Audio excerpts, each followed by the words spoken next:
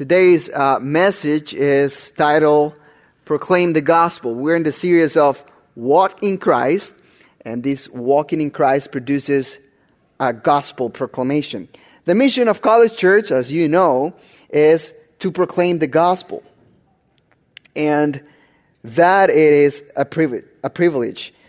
I want to argue today that our text in Colossians, so we're going to go in our Bibles to Colossians chapter 4, verses 2 to 6. And as we read this text tonight, I want you to notice that the emphasis of the text is to advance the gospel. Let's read it and let's see that together.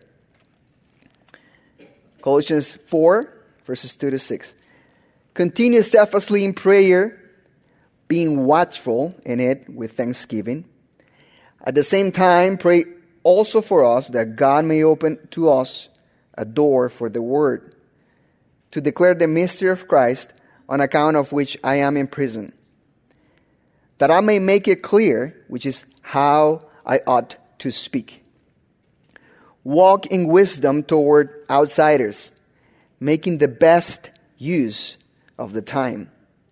Let your speech always be gracious, seasoned with salt, so that you may know how you ought to answer each person.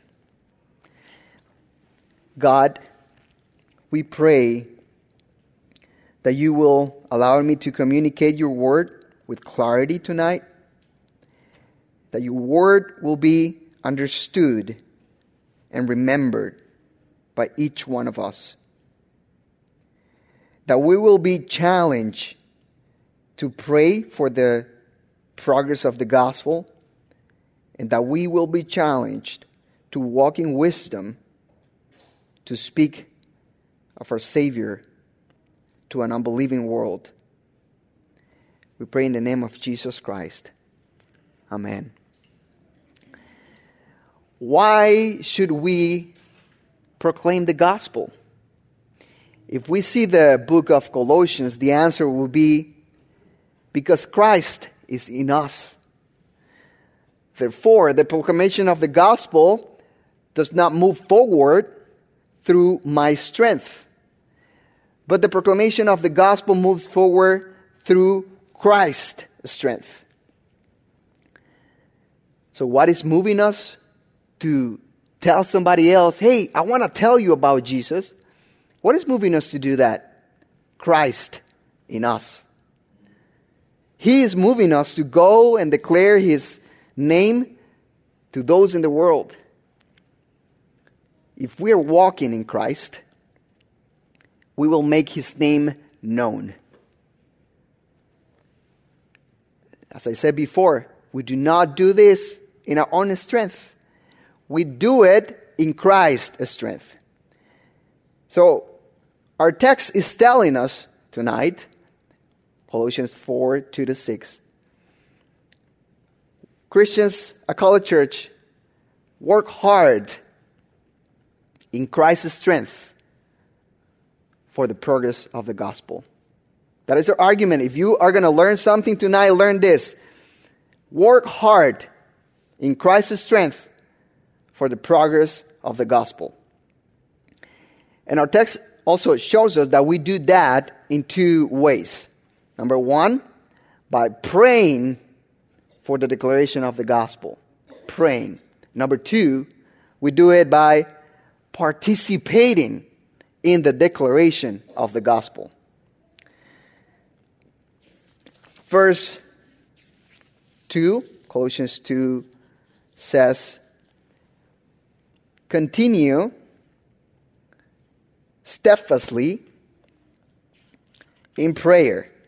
Continue steadfastly in prayer. So, what is that text telling us? The first pursuit of the gospel, of the progress of the gospel, is to recognize that the gospel will advance by Christ's power through prayer. He says, continue steadfastly in prayer, being watchful in it with thanksgiving. This is not a personal project that will make the gospel advance, we need to recognize that often this is a challenge. We find ourselves ignoring this command, and we feel as we are being disobedient to the word of God and we don't share the gospel. If we look back to our behavior and we see that we haven't been sharing the gospel, and then we feel guilt. And so then we try to open our eyes and try to find an opportunity to share the gospel and try to tell somebody about the word so the guilt goes away. And that is reasonable.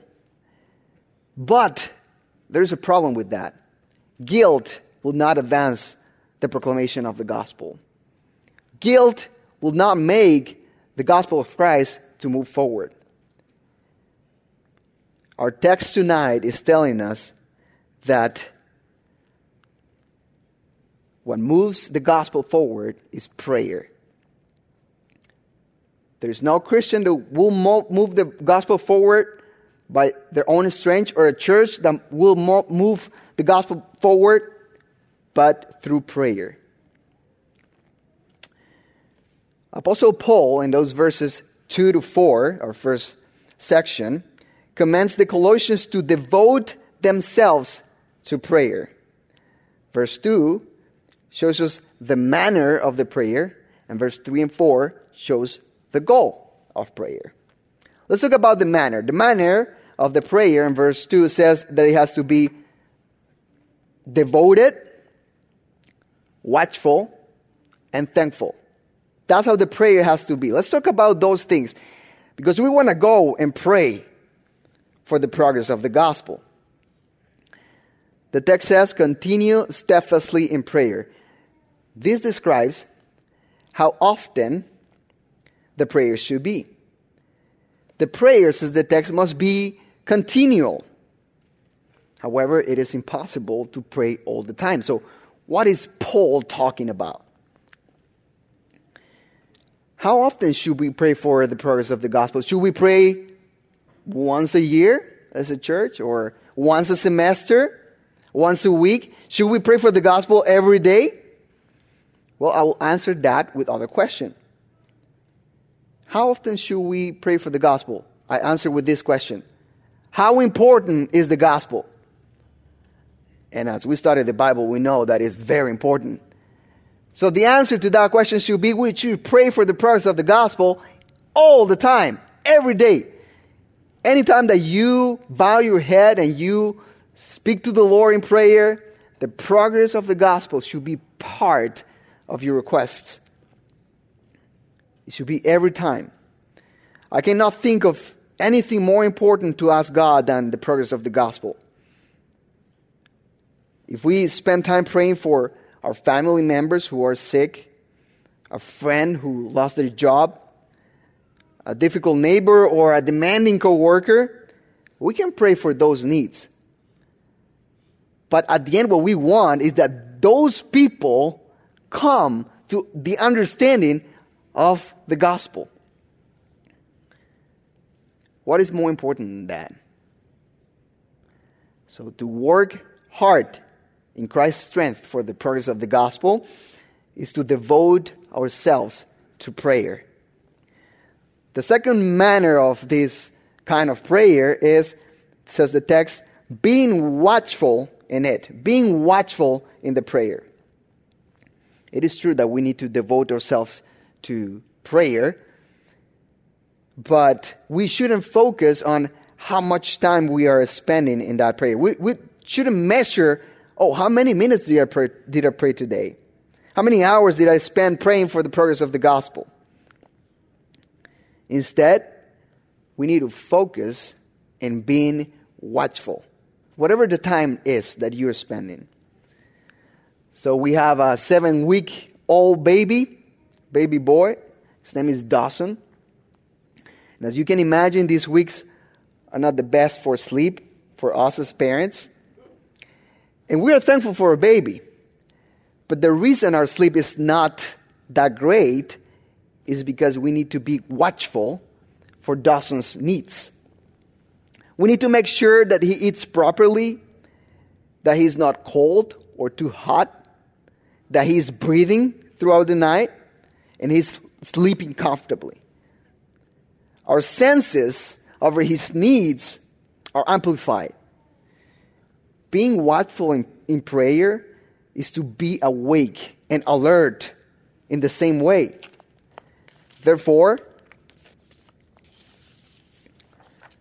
being watchful means being attentive and engaged. When I'm praying and not just repeating pre-made phrases without understanding its meaning, being watchful also implies that we are aware of our surroundings.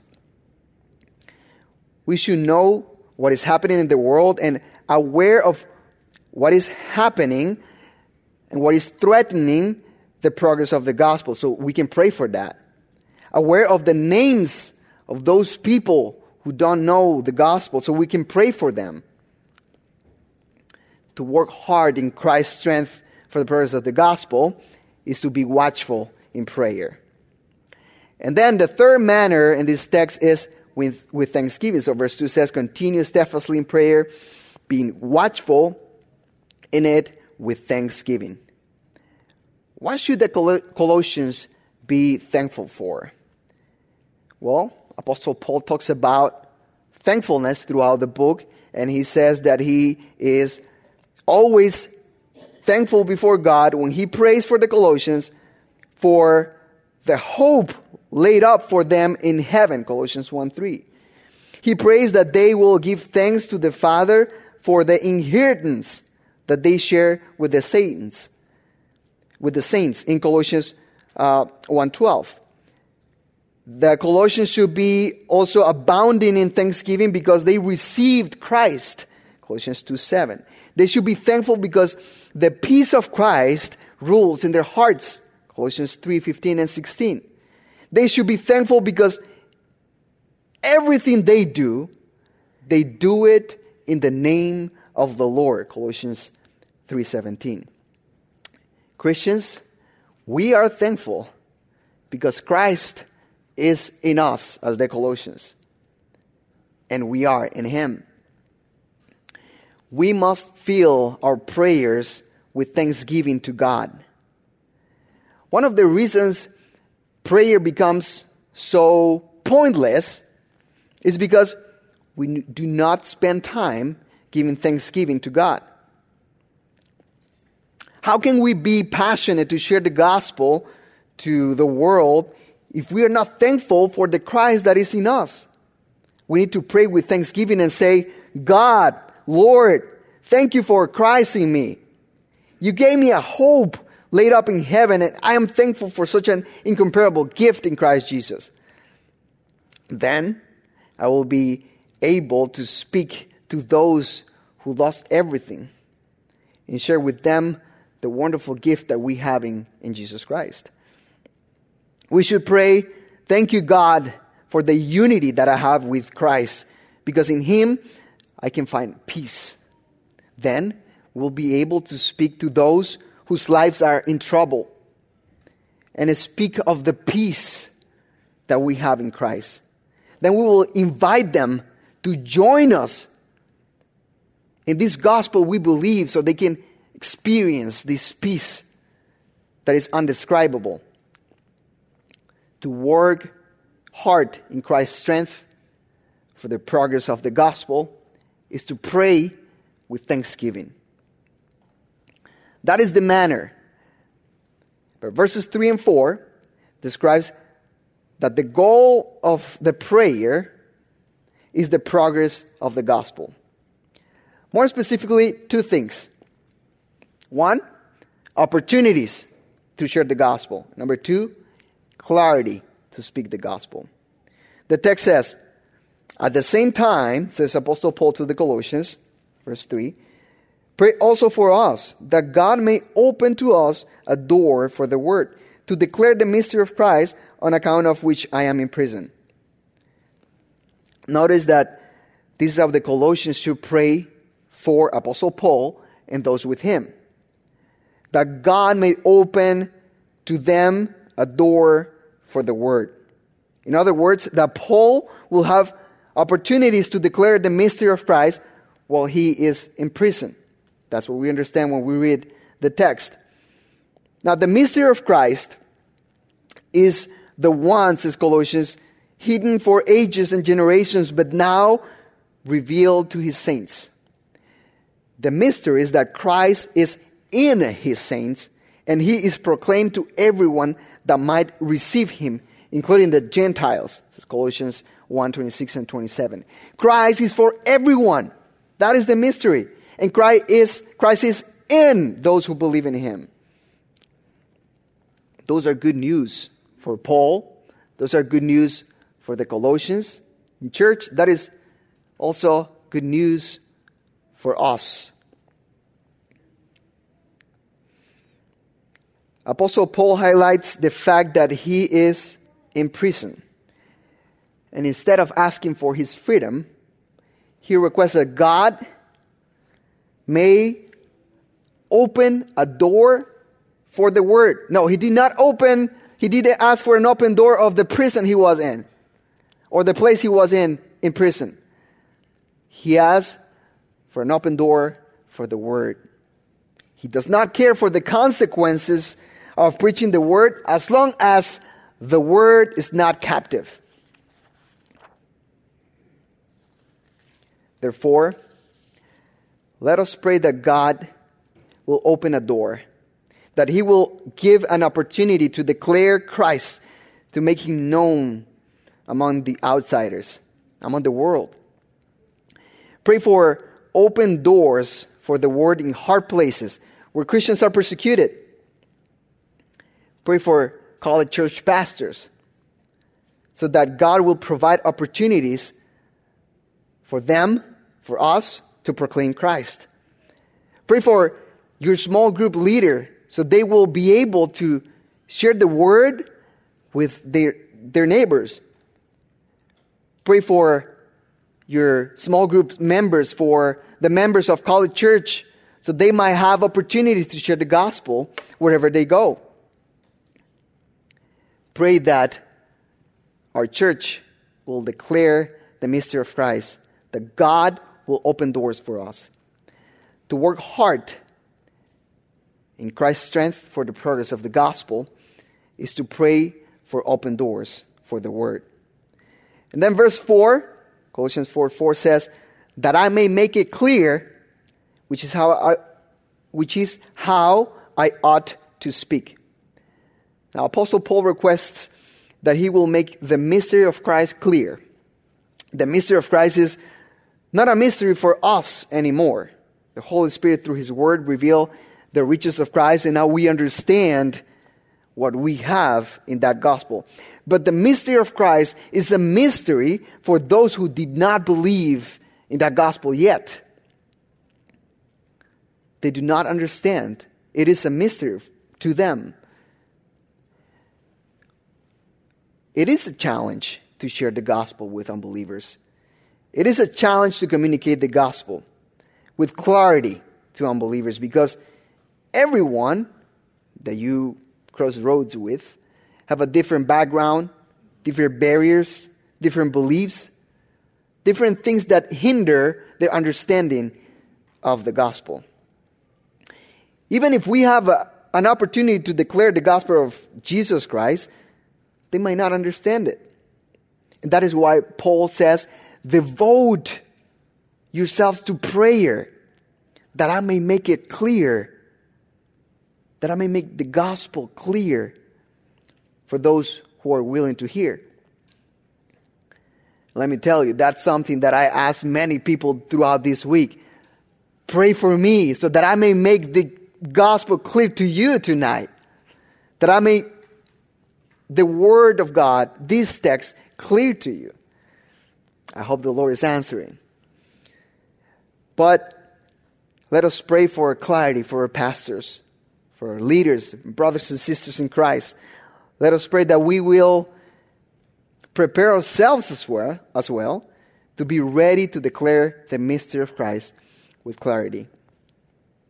To work hard in Christ's strength for the progress of the gospel is to pray for a clear gospel presentation. Prayer, verses 2 to 4, is the first step to advance the gospel, which should result automatically in a powerful movement of gospel presentation, gospel declaration. That is how the church will move forward, declare the gospel to the world. So prayer is the first thing we need to do. That is the first step in our text today. And practically speaking, that is the first thing we should do in our Christian lives. Before stepping forward in our own strength, we need to pray so the gospel may be declared. The second thing is to participate in that declaration, verses 5 to 6. Those verses, Colossians 4, 5 to 6, commands us to take an active part in the declaration of the gospel. This is not a work that we're going to divide among the church and say, okay, so this half is going to pray, and this half over here is going to go share the gospel. But the text is saying everybody in the church has to share the gospel. Everybody has to pray, and everybody has to go out and declare the gospel. We are all responsible for both of them. So how do we do that? How do we declare the gospel of Jesus Christ? And Apostle Paul, in this text, gives us two simple ways to declare Christ after praying. He says, walk in wisdom and speak with grace. That's it. Walk in wisdom and speak with grace. Verse 5 says, walk in wisdom toward outsiders, making the best use of the time. So in the end of chapter 3, Colossians chapter 3, we saw that a Christian household in that time was different. They stand out from what the culture was saying. A Christian family had a special way of managing their household. And throughout the book of Colossians, Apostle Paul makes a distinction between the difference on the wisdom of the world and the wisdom of God. What is that? How can we see the difference between those two wisdoms? The way we live. The text says to walk in a manner, Colossians 1:10 says, to walk in a manner worthy of the Lord, fully pleasing to Him, bearing fruit in every good work, and increasing in the knowledge of God. If that is what outsiders, people in the world, those who don't know Christ, see in us, regardless of your circumstances, your age, your economic status, it doesn't matter where you are at. If you walk this way in wisdom, they will see that the gospel you believe is real. And that's what we want. If we walk in the wisdom of God, it will be evident to the world that the truth we believe is real. Then the text continues in verse 5 and says, making the best use of the time. So this phrase over here is developed on the context of an interaction with unbelievers. And we see that Christians have a certain way to address themselves to each other. Colossians 3:16 says, let the word of Christ dwell in them richly, teaching and admonishing one another in all wisdom. There is this conversation, this learning together as a church. We learn and grow, and our conversations are around the gospel. But that does not happen with unbelievers. We don't have many opportunities to do that. So how can we open a door so we can have these kind of conversations, spiritual conversations with unbelievers? And the answer is walk in wisdom, making the best use of your time. If you are faithful in your job, if you do everything with excellency as for the Lord in your job, if you are a good neighbor in your block, If you show Christ wherever you go, you will have open doors to witness Christ and address people in this same way.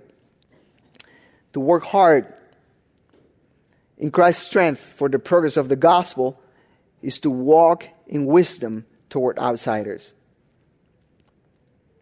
But then there's a second thing about walking in wisdom. He says that your speech be always gracious. Once we display this good behavior, this walking in wisdom among outsiders, the questions will come. What does it make you to be humble and respond with wisdom to others? How can you have joy after receiving bad news related to your health? How can you be hopeful after your loved one died? Then you will have an opportunity to speak to them with grace. The same way that Jesus Christ responded to those asking him questions. We should not look after being right or win the argument. We do not want to win the argument with people. We want to win them for Christ. We want them to understand that they need Jesus Christ and that they need to repent of their sin and come in repentance and believe in the Christ we believe. As a father of 3, I also have another challenge, which is preparing food in a way that will be received with joy for my kids. You might have experienced that. And I've been trying to grill chicken so my daughters will eat it with delight. And I learned that I can use different ingredients for chicken, but one that I cannot miss is salt. When chicken is cooked properly, and it has the right amount of salt, everyone at home will be happy, including myself. If it does not have enough salt or has no salt, I forgot to put salt on it, nobody will eat it. It will still be chicken, but nobody will eat it. Our speech, the Bible says, must be seasoned with salt, must be delightful, and that determines the way it will be received. I'm not saying that you should change the truth, but the speech must be gracious and seasoned with salt. We should not share the gospel as condemning everyone to hell with the excuse that I am telling the truth. There will be an opportunity, there will be always a good time to say the truth. But I must declare the gospel with grace, seasoned with salt. To work hard in Christ's strength for the progress of the gospel is to speak to outsiders with grace.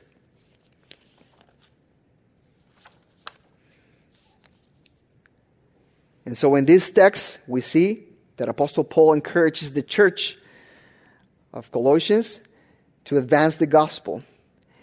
They must pray for the declaration of the gospel, and they must participate in the declaration of the gospel.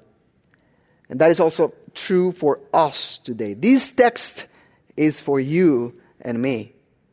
We must pray for the declaration of the gospel, and we must participate in the declaration of the gospel. If we devote to prayer for the progress of the gospel and declare the gospel with our lives and grateful speech, the kingdom of God will advance. And that is why we pray, Our Father in heaven, your kingdom come. College Church, let us work hard in Christ's strength for the progress of the gospel. Apostle Paul said in different words, he said, for this reason I toil, I work hard, so the progress of the gospel will move forward. We must pray and declare the gospel to the world so they can join us and walk in Christ with us. Let's pray. Oh God, thank you for an open door this evening for your word. Thank you for an open door to proclaim the gospel. Thank you for teaching us and assisting us to understand and remember your gospel. My final request this evening is the same one as of the beginning. That each one of us in this room tonight will be challenged to pray for the gospel, to pray for the progress of the gospel, and to walk in wisdom to speak of our Savior to an unbelieving world. We pray that in the name of Jesus Christ, our Lord. Amen.